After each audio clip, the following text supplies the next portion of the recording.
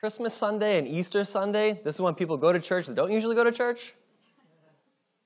But even the people who go to church really like going to church on those days. There's a certain sense of anticipation, a certain sense of something is different about this day.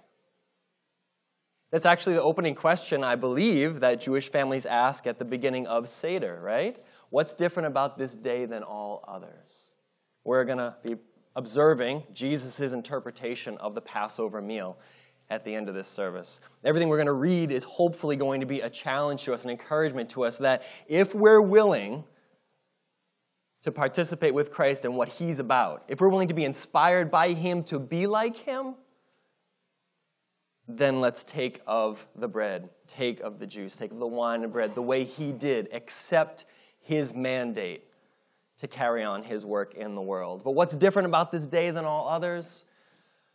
Well, historians don't think that Jesus was actually born on December 24th, so maybe nothing's different about this day. But we're going to celebrate on this day the incarnation. The incarnation. That should be inspiring.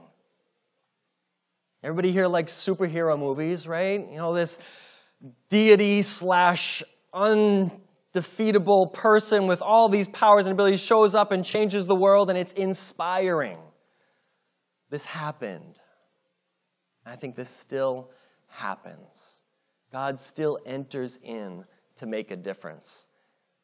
And whether it's small differences maybe, like Michaela shared about singing a Christmas carol at someone's door and having them say, I was just on my knees today praying for a sign. Or whether it's someone who's on death's door and prayer just changes that and they get up and walk out. God still steps in, and I would like us, if at all possible, even having heard this Christmas story so many times, to be inspired by it this morning. I actually personally have found a new perspective, a new rejuvenation of my inspiration in Christ, in his youth, by digging into Scripture the last couple of weeks leading up to this sermon. And I can't wait to dig into it together. I can't wait to share with you these little kernels of beauty and power that are in this book. And so I'd like to start by reading something that hopefully is familiar, Luke chapter 2. For those of you that may never have read the entire Christmas story, you'll get to hear it today. For those of you that have heard things about Jesus when he was a boy, or legends or fables or myths that come from outside of Scripture, you get to hear for yourself, what does the Bible have to say about Jesus as a child?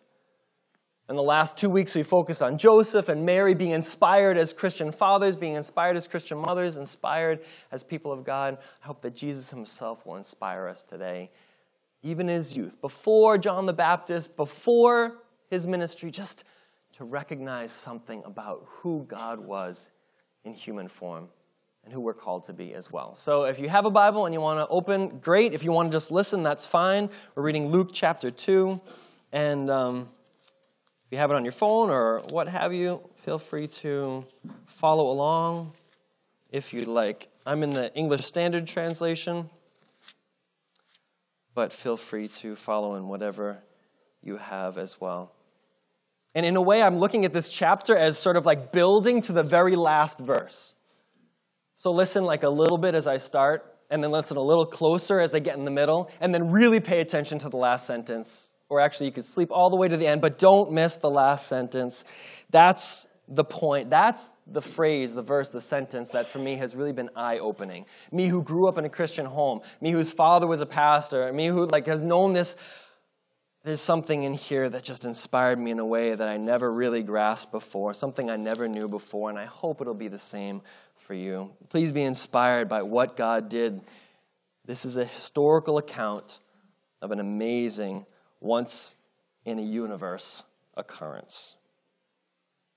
Luke chapter 2, verse 1. In those days, a decree went out from Caesar Augustus that all the world should be registered. This was the first registration when Quirinius was governor of Syria. So all went to be registered, each to his own hometown. Joseph also went up from Galilee, from the town of Nazareth, to Judea, to the city of David, which is called Bethlehem, because he was of the house and lineage of David, to be registered with Mary, his betrothed, who was with child. While they were there, the time came for her to give birth, and she gave birth to her firstborn son, wrapped him in swaddling cloths, and laid him in a manger, because there was no place for them in the inn. Now in the same region, there were shepherds out in the field keeping watch over their flock by night. And an angel of the Lord appeared to them, and the glory of the Lord shone around them, and they were filled with fear. And the angel said to them, "Fear not, for behold, I bring you good news of great joy that will be for all the people. For unto you is born this day in the city of David a Savior who is Christ the Lord. And this will be a sign for you. You will find a baby wrapped in swaddling cloths and lying in a manger." And suddenly there was with the angel a multitude of heavenly hosts, praising God and saying, "Glory to God in the highest, on earth peace among those with whom he is pleased." So when the angels went away from them into heaven, the shepherds said to one another, "Let's go over to Bethlehem and see this thing that's happened, which the Lord has made known to us." They went with haste, and they found Mary and Joseph and the baby lying in a manger. When they saw it, they made known the saying that had been told them concerning the child, and all who heard it wondered at what the shepherds told them. But Mary treasured up all these things, pondering them in her heart. And the shepherds returned, glorifying and praising God for all they had heard and seen as it had been told them. So at the end of 8 days, when he was circumcised, he was called Jesus, the name given by the angel before he was conceived in the womb. And when the time came for their purification, according to the law of Moses, they brought him to Jerusalem to present him to the Lord. As it is written in the law of the Lord, every male who first opens the womb shall be called holy to the Lord, and to offer a sacrifice according to what is said in the law of the Lord, a pair of turtle doves or 2 young pigeons. Now, there was a man in Jerusalem whose name was Simeon. Now, this man was righteous, and he was devout, and he was waiting for the consolation of Israel. And the Holy Spirit was upon him. And it had been revealed to him by the Holy Spirit that he would not see death before he had seen the Lord's Christ.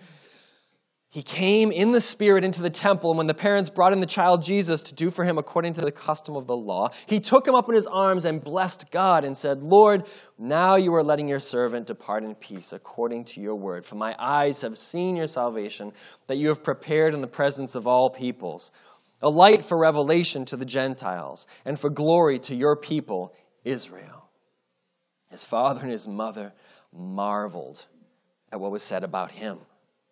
And Simeon blessed them and said to Mary, his mother, "Behold, this child is appointed for the fall and the rising of many in Israel, and for a sign that is opposed, and a sword will pierce through your own soul also, so that the thoughts from many hearts may be revealed."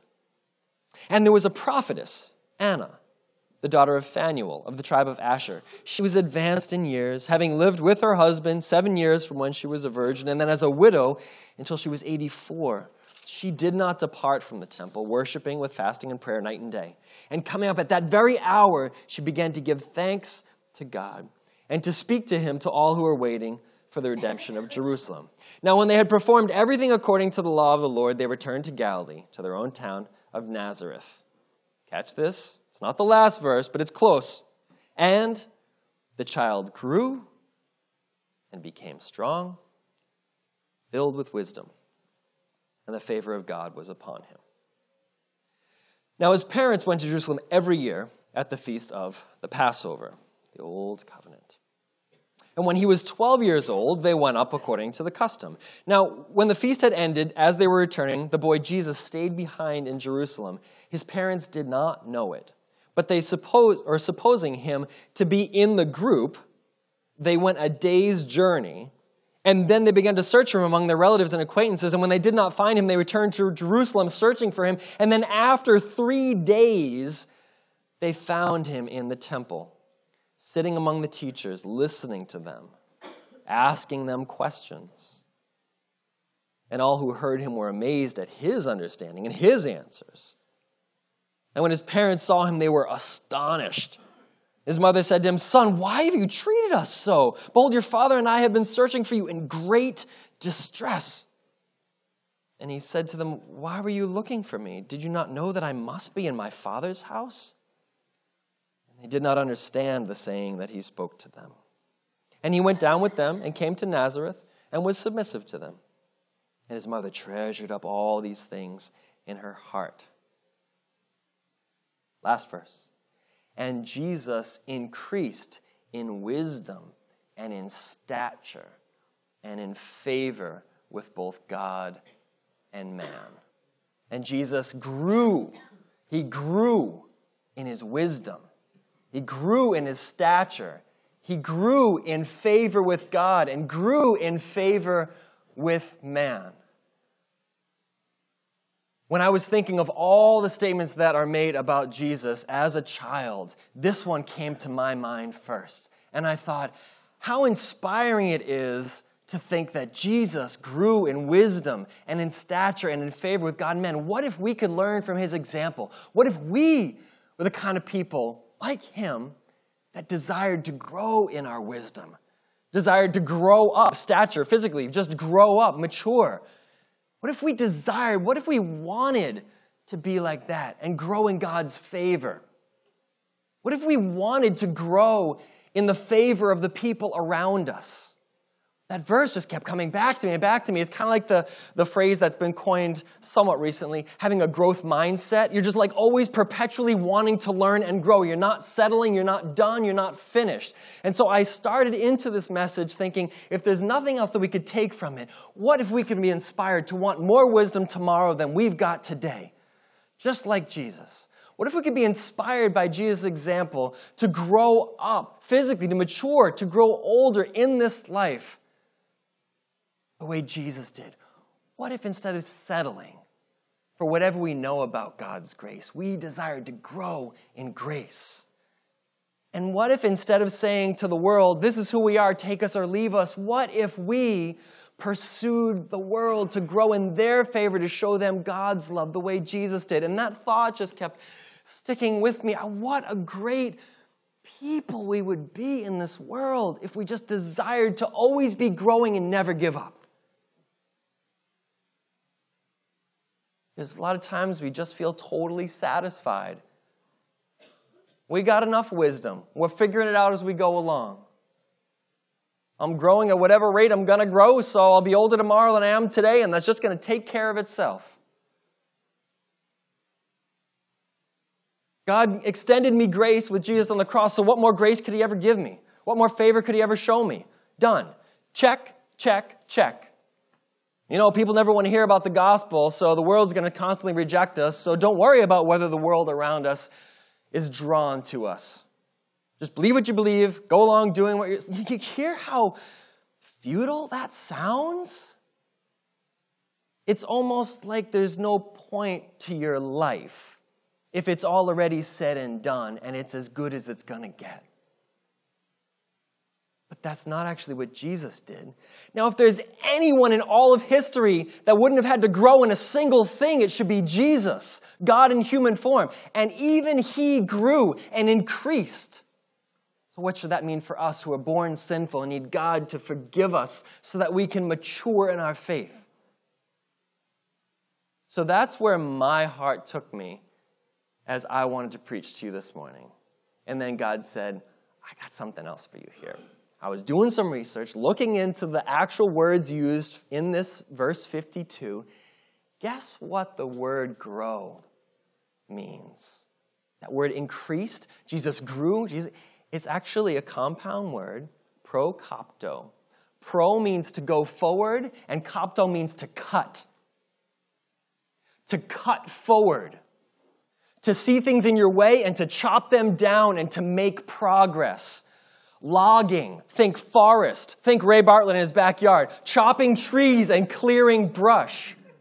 Think an army coming through and all the engineers ahead of them paving the way. Think trailblazer, going in uncharted territory, cutting forward, making progress despite all the obstacles in their way. A pioneer, someone who goes where no man has ever gone before, to quote the famous Star Trek, right? What does that do to inspire our understanding of Jesus? He didn't just sit down and wait for God to show up more in him as he grew. He cut away all the obstacles in his path and increased in his wisdom. That means the same obstacles to our wisdom were there for him, and he fought through them. He cut forward in his faith, in his life as he was growing. He didn't just wait for it to happen to him. Jesus never, ever, ever, ever was a passive God waiting for the good stuff to show up. Jesus never, ever, ever, ever said, I'll sit here in the temple, bring me the poor, the weak, the brokenhearted, and if they can get an appointment, I'll see them. He cut forward against all the mockers, against everything, and went out to where the people were, cut through all the religious red tape, says, I love people, I'm going to fight my way there. His temptation, I'm going to fight through the temptation to make angels carry me. Fight through the temptation to take over the world as a king.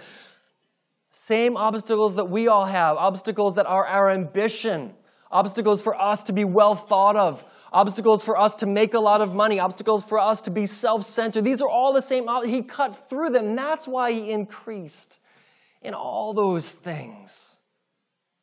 Now that's inspiring to me. Not just a baby who shows up like that image that was on the wall before. Kind of the light comes down, the angel's saying, whoa, there's a baby, he's perfect, everything comes easy to him. The world's a piece of cake, he just shows up, he walks on water. No, prokopto. Jesus increased against all odds. He fought forward to gain and progress and trailblaze in areas of wisdom. And even physically in his life to live. And in areas of favor with God and with man. Now that's the kind of Jesus that can inspire me. And I hope that's the kind of Jesus that can inspire you as well. Because maybe we're waiting for God to solve our problems. Maybe we're waiting for all of our doubts to go away. Maybe we're waiting for everything to kind of work out. And maybe we look at Jesus and say, yeah, but he had it easy. He was God, so he could do whatever, he knew everything. Well, then why does it say that he grew? And not just passive, kind of like showed up, but fought for it. Now, the reason this word is exactly how I'm describing it to you, the meaning of it, and why I know that I'm not kind of giving it more meaning than this passage warrants, is because, do you remember back in verse 40? I said this is a hint. It's not exactly the last verse, but it's like it. Verse 40, the child grew and became strong, filled with wisdom, and the favor of God was upon him. The word grow here is the normal one. The Greek word for that is oxano. It just means he grew up. He was a kid, and he was this high. His parents made a little notch on the doorpost. And then 6 months later, he stood up with his back against the doorpost again, and Joseph, with his carpenter's pencil, made a little taller notch. That wasn't miraculous. He's just a kid, and he grew up. We do that. And that's what Luke is talking about in verse 4. Jesus grew, oxano. He just grew up. He toddled, and then he spoke. And then, he drank milk, then he ate solid food, and then he learned, he just grew up. So if that's the word that Luke uses as he's writing this history, then it should be the same word in verse 52, oxano. Jesus kind of just got a little bit better over time, naturally, gaining a little bit of wisdom and getting a little bit taller. Maybe like some of us, maybe he got a little wider. Maybe he got a little bit more favor naturally. The oxano kind of, we'll get there one day. Everybody, walks the same path. No, that's not the word that Luke, the historian, the doctor, the educated man who has full grasp of this language, that's not the word. That's not his intended meaning. Jesus cut forward against all the obstacles blocking his wisdom, blocking his growth, blocking his favor with God and man. And so I thought for this morning, what I would like to do is to suggest to you what some of those obstacles may be in our lives and to challenge you to be like Jesus and to cut them, to fight for them. Now, it's God who works in us, but it's also him who gives us strength to empower us to fight as well. So it's a cooperative effort. I'm not saying earn your way to heaven. I'm not saying if you work really hard, everything's going to work out.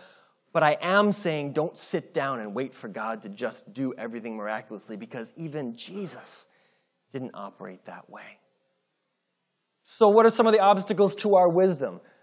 I have 3 things for wisdom, 3 for we'll go through stature, we'll go through favor. I want to trigger your thoughts. I've been blessed to have a week to kind of stew on these things and think of them. I've been applying them to my life. I want to hand this off. This beautiful little thought I want to give to you this morning. Please take it. Identify with it, what it looks like for you. I think one of the biggest obstacles for us in wisdom is our opinions. Opinions block wisdom. I think this, you think that. Well, what's wisdom? Wisdom means knowing enough of the real situation, like how God sees it from the 10,000-foot view, to know what's ahead. Our opinion is, I think this is a good idea. I think this is a good idea. And we love to argue about our opinions. Opinions are not wisdom. Wisdom is wisdom. And I think in our culture that loves to spout opinions without even needing to have any sort of facts to back them up, and even when there are facts to back them up, they just become competing opinions, we end up kind of latching onto the opinions that we like best versus searching for wisdom. What if in the next political debate that you have, where the person across the table from you is saying, yeah, but what about this? And you're saying, yeah, what about this? If you said, let's just stop for a second. What would wisdom say in this situation? Right? It's almost not even part of the conversation. Why are we searching for wisdom? We're talking about politics. Why are we searching for wisdom? We're talking about marriage. Why are we searching for wisdom? We're talking about kids. You know how kids are. Like, we don't even sort of search for it because we have our opinions and we live by them. How many of us hold exactly the same opinions we do today that we did 2 years ago, or 5, or 10, or 50? No hands go up because our opinions change. Our opinions are based on what we know at the time. God's wisdom is not based on anything that is knowable in a moment. It's based on truth. So our opinions will block our wisdom. So I challenge you to ask yourself, what is the weighing, the scale, the measurement of your opinions versus your wisdom? How heavily do you weigh one or the other? This ties right into the second thing. Another block for us, one of those obstacles that we have to prokopto, that we've got to cut through if we want to get wisdom. An obstacle to that is a lack of Scripture, a lack of knowledge about what the Bible actually says. If I were to flip open to Proverbs, an entire collection of God's wisdom, and read 1, let's see if we can find 1.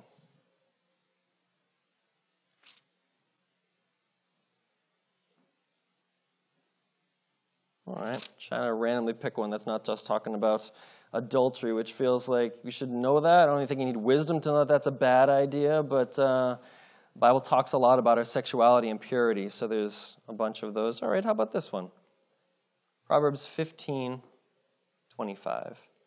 The Lord tears down the house of the proud, but maintains the widow's boundaries. The Lord tears down the house of the proud, but maintains the widow's boundaries. What if that thought was so deeply embedded in us that when we felt our own pride, as we looked around at our house, at our job, at our clothes, we looked and sort of puffed out our chest and be like, man, I've made something of myself. What if we got afraid when we felt that thought creeping up? Because we know that God can tear down any of our pride in any moment. Because it's not about what we've done for ourselves. We're blessed. It's about what He's done for us to get us to that point. And what if we were the widow? I said, I've got nothing. I've got nothing. And then we remembered God protects the widow's boundaries. And we took heart. We would be gaining wisdom. Instead of being tempted to pride, look at my bank accounts, look at my possessions, we'd stay humble, which is wise. And instead of being tempted to be so afraid, we'd feel secure and safe, which is wise. But you'd have to know Scripture to have that in your head, to think that way, because logically, if you look at having a lot of stuff, you feel good about yourself, and if you look at having nothing, you feel bad about yourself. But we're not talking about opinions, and we're not talking about logic. We're talking about wisdom. The more you know of Scripture, the wiser you will be, because you'll see things from God's perspective. So it's a real block.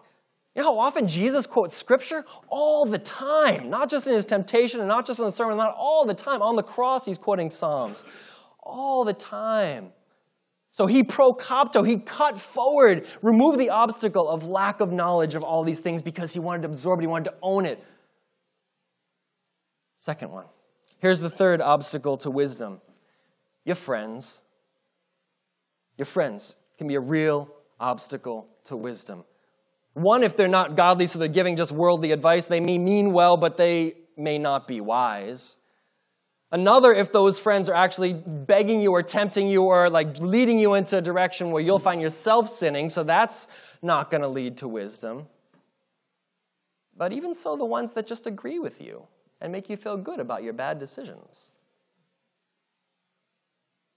Oh, yeah, you're right. You totally should have said that to him. Oh, you're right. Yeah, she was so wrong. Is it wisdom or is it a friend just kind of pumping you up to make you feel better? Our friends can lead us away from wisdom fast. Think about your friends. Do they bring wisdom into your life? Or are they an obstacle that needs to in some way be cut through, navigated, trailblazed through, so that our friends don't become something that stops us from increasing and growing and progressing to become more and more wise? A foolish, old person is like something that need never happen.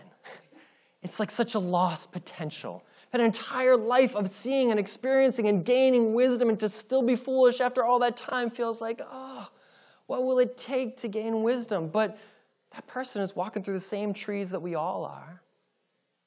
Be inspired by Christ is to say, are we cutting them out of our way so that we're progressing? Are we stuck in the same brambles that we were when we started? All right, so Jesus grew in wisdom. In all these things, he progressed. Prokopto, he cut forward. We should as well. Wisdom and stature. All right, well, what does it take to grow up as a person? What's an obstacle to growing up? Almost feels like that's one of those things that's naturally going to happen. Stature here doesn't mean reputation, just means physically, like height, largeness. That's what the word means, just getting bigger. Well, how about laziness as an obstacle to growth?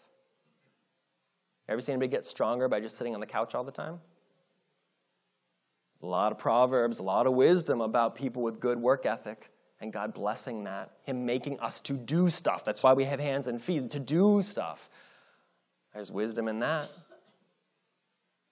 How many of us are in the lazy mode? Because our world lets us, right? We can take out our phone, know anything, ask anything, talk to anyone, do it. We don't have to move. A lot of our jobs are sitting at a chair and a desk somewhere. Jesus had all those same temptations. Obstacle to growing. Are we lazy? Is that holding us back? What could we do if we actually did something? How about neglect of our bodies? How many of us don't eat right?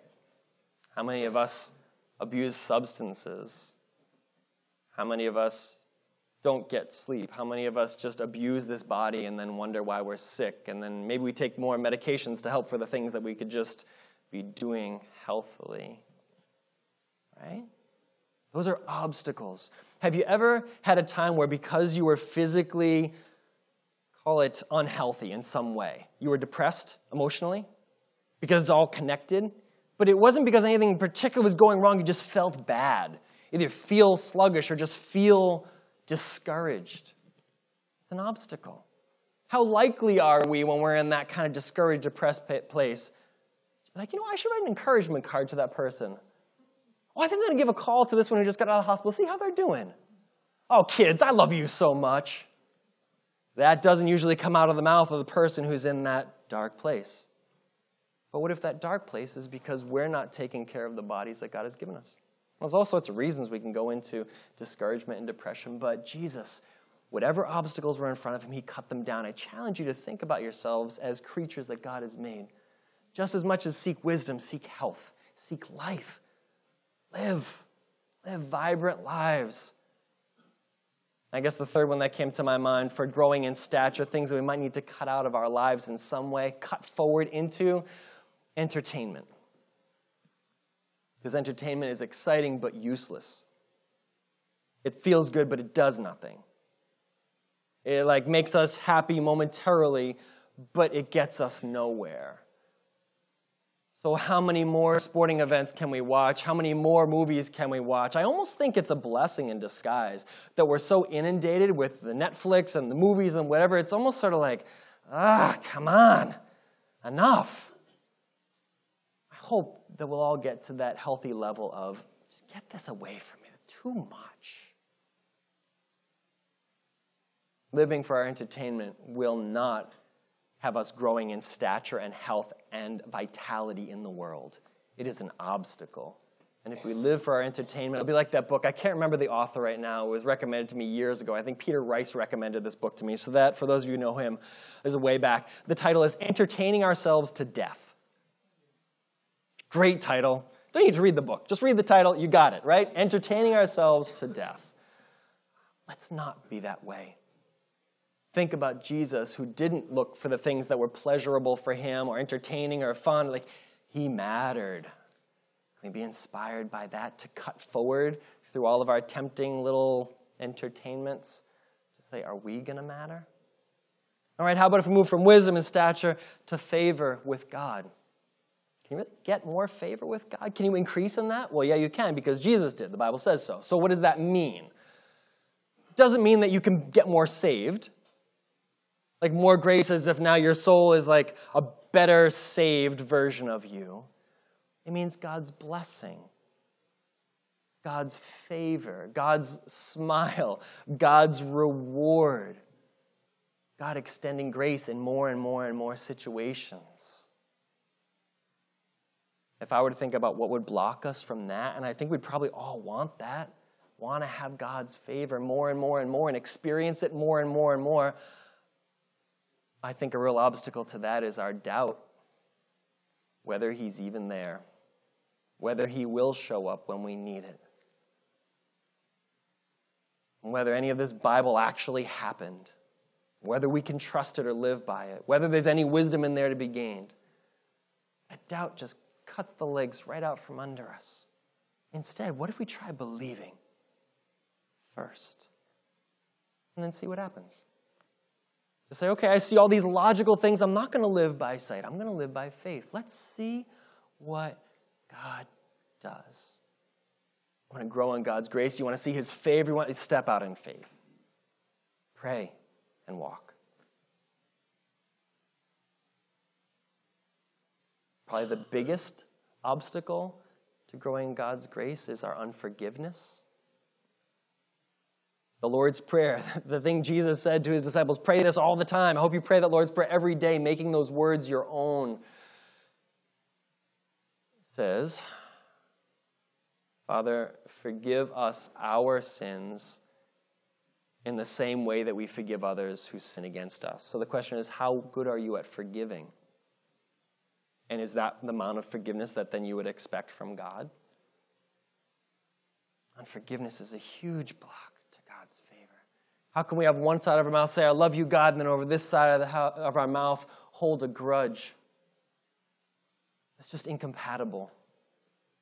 I think it's James that says, out of the same mouth can salt water and fresh water the same spring, curses and praises? No. You want to see God's favor and his grace expand? You've got to cut through those areas of unforgiveness. You've got to cut ahead. Don't just sit and wait for you to feel more forgiving towards someone. Fight for it. If Jesus had to cut his way through this same maze of trees, you can too, because he's in you. He's leading.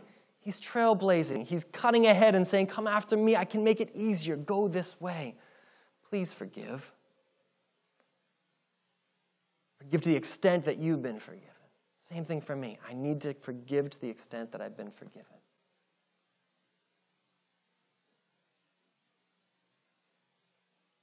Unforgiveness, doubt, and guilt. How big of a tree is guilt in our forest? It's a big one.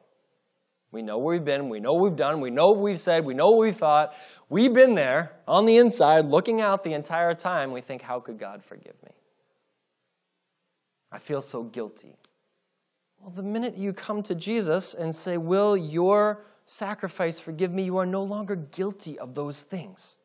Not guilty anymore. I sometimes take a little bit of, not offense, but the right word is umbrage. I take umbrage against the phrase, we're sinners saved by grace. Not because of the concept, but because of the word are. Make it were, and I'm with you. Make it were, and I'm with you, 100%. Sinners saved by grace, right? Because that's what I was. But I've been forgiven. I'm not guilty anymore of those things. I should be. still did them, but I've been forgiven, and I can't be unforgiven or unforgiven. I just am forgiven. I'm no longer guilty. I'm not, in that present sense, a sinner saved by grace. I'm a grace-filled, redeemed person that didn't deserve it because I was just a sinner.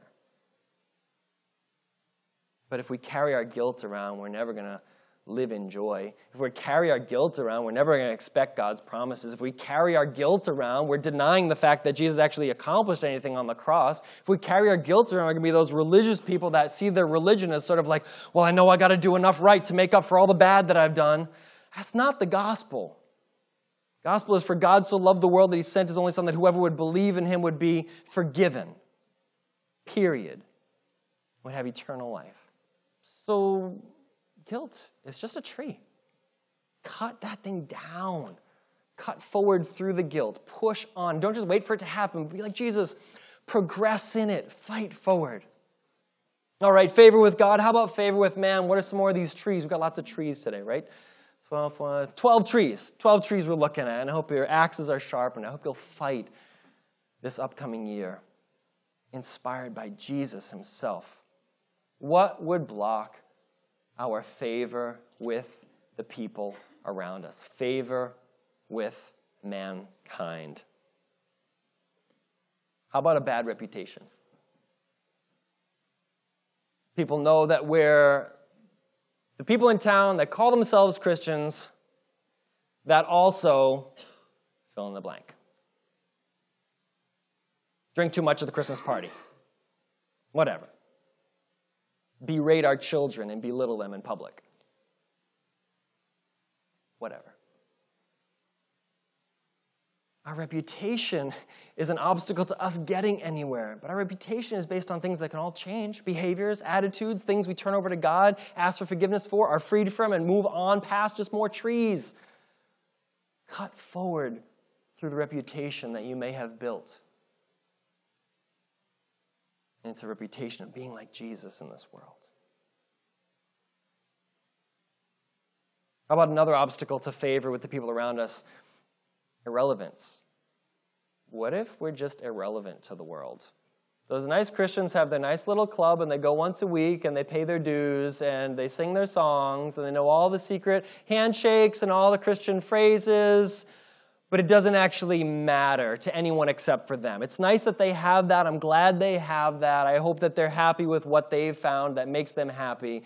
But it doesn't matter to me, for my life, for my career, for my children, for my hope, for my depression, for my finances, for my ambitions, for my country, for my community, for my poverty, for my abuse. It just doesn't matter. I'm glad they found something that makes them happy. In that case, Christianity is no better than Netflix. It's just another form of entertainment that makes you happy for a little while and is irrelevant. Someone tells you about a great show they watched or movie. If you're not into that genre, you don't care. Okay, great. That was great. I'm glad you like it. I'm not going to watch that. I have no interest in watching that. That's how people feel about Christianity. But Jesus, when people saw him, he increased in favor. Yeah, people hated him for what he stood for, but think of all the people that loved him and what he stood for. That favor grew. The more you saw this guy, the more you heard this guy, the more your amazement for him grew. Because he wasn't like anything anybody had ever seen. And guess what? He wasn't in his club waiting for people to show up. He was out in the street living it out. Irrelevant should never be a word used about Jesus' people. All he was the man of the hour for the entire world.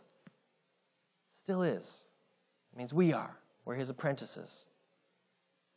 All right, so we've got our poor reputation, our irrelevance, huge obstacles, and maybe the last of our 12 trees. I want to challenge you to chop through self-centeredness, just being about you. How much of our budget in our home is just about us? How much of our time during our week is just for us? I feel convicted about that in the church here. How many of our ministries are just for us? How much of our budget is just for us?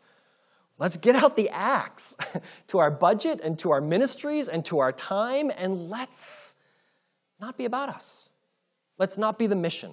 with the whole goal being to be satisfied, to be made happy, to be made better. If Jesus did his job, we're better.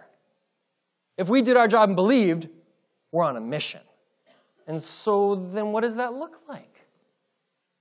Well, if we feel like we're on a mission, if we're the missionaries to the world around us, and if we're not the mission, that's really going to increase God's grace and his favor in the eyes of the people that we love. That, again, go back to that story Michaela shared of their missional community, just going to someone's door and sing a Christmas carol. They easily could have, and maybe they were at another door, just brushed away. No, thank you. No, thank you. That's not my religion, or I'm not interested. Okay, fine. But for the one person who was waiting for God to show up at their doorstep that night, they were the hands and feet of Christ. That's enough. That's enough. To be in the world, spreading God's grace, spreading his favor, spreading his renown, spreading his influence, to be influencers instead of just to be influenced. And all these trees, they just get really tightly packed around us, and we find ourselves like standing like this, and we can't breathe, and we're not going anywhere, and every day is the same as the last, and we have no hope. There's no light at the end of the tunnel. There's no movement. There's no progression. There's no growth mindset. There's no cutting forward. We just sort of put up our hands, like, well, I've carved out a nice little niche in this forest of this world. I have like a happy enough place. I can survive here. It's fairly safe, it's fairly secure, it's fairly sheltered, it's fairly big enough. But what about anything beyond that? What if there's more? What if we went into the world the way God came into the world and trailblazed? That's what Christmas is about. It's a missional story. The word prokopto is basically a synonym for missional. We're going to cut forward, and we're going to cut forward against the obstacles. We're not just going to take the easy way out. We're not just going to sit down and wait.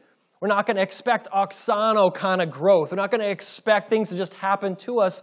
We're going to accept that grace from Christ and start cutting with it. The sword of the Spirit, right? We're just going to chop forward against the obstacles. Think about the obstacles. Let's name a few of them. Think about the obstacle that racism is in our country. Who's going to start chopping there? Anybody here in this room going to start chopping or continue chopping against those? Or are we just going to leave them up and be like, I've carved out enough of a safe spot that it doesn't particularly impact me, and there might be someone on the other side of the street, but I can't see them, so it's not my problem. It's not what Jesus said. It's not what he did. He didn't just wait for the trees to thin. He moved out. He blazed a trail. Who here is going to start prokopto, cutting forward against greed in their own life and in the lives of the people around them? Greed is this supercharged mentality in our culture, and everything from the day we're born to the day we die, it's just like being pushed on us and running rampant. What if we fought against that? What if we gave away more of our money than we kept? What if we lived below our means? What if we took a pay cut at work so that we could serve at a soup kitchen? What does it look like to not be fueled by greed? I'm not even sure we have so many great examples to even know what that could look like. Be the example, the way Christ was. Prokopto, it's missional. Influence the world. Because ultimately, if it's not about us, we should be caring more about the people stuck in the trees next to us than the trees that are in our way. Jesus didn't have any trees in his way in heaven. He parachuted down into the middle of the forest. And he started cutting on others' behalf. Will you cut on behalf of your children? Will you cut forward on behalf of the people that are struggling with substance abuse? Will you cut forward on behalf of the people struggling with depression? Will you cut forward on behalf of the struggling marriages around you? Will you cut forward on behalf of people that you don't know, but you come into contact with and you just recognize there's a person stuck in the trees? Jesus would go to that person and start cutting for them to show them a way out. Prokopto. It's what we're meant to be. It's what we're here for. It's what Jesus was here for.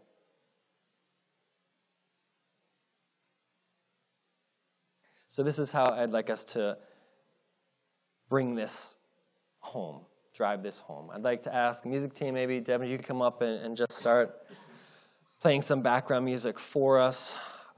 Maybe someone in the back, maybe Sarah, would you mind letting the Sunday school classes know we're going to finish up, and whenever they're ready, they can come join us for communion and for a song. Jesus said, whenever you do this in remembrance of me. This is my new covenant. This used to be about delivery out of Egypt. Now this is delivery out of sin, delivery out of the trees.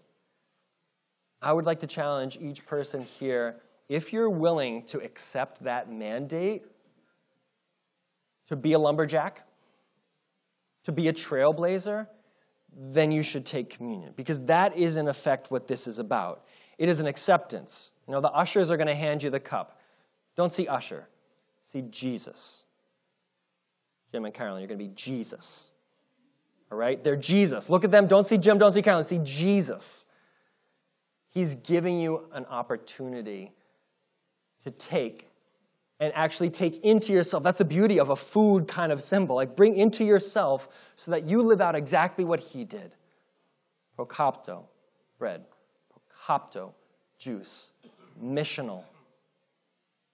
Trailblazer. This has just mattered to me this Christmas season, thinking of Jesus in this way.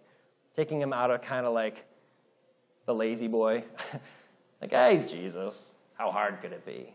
And just thinking of him as fighting for it. Through God's power and his grace, I want us to fight for it as well.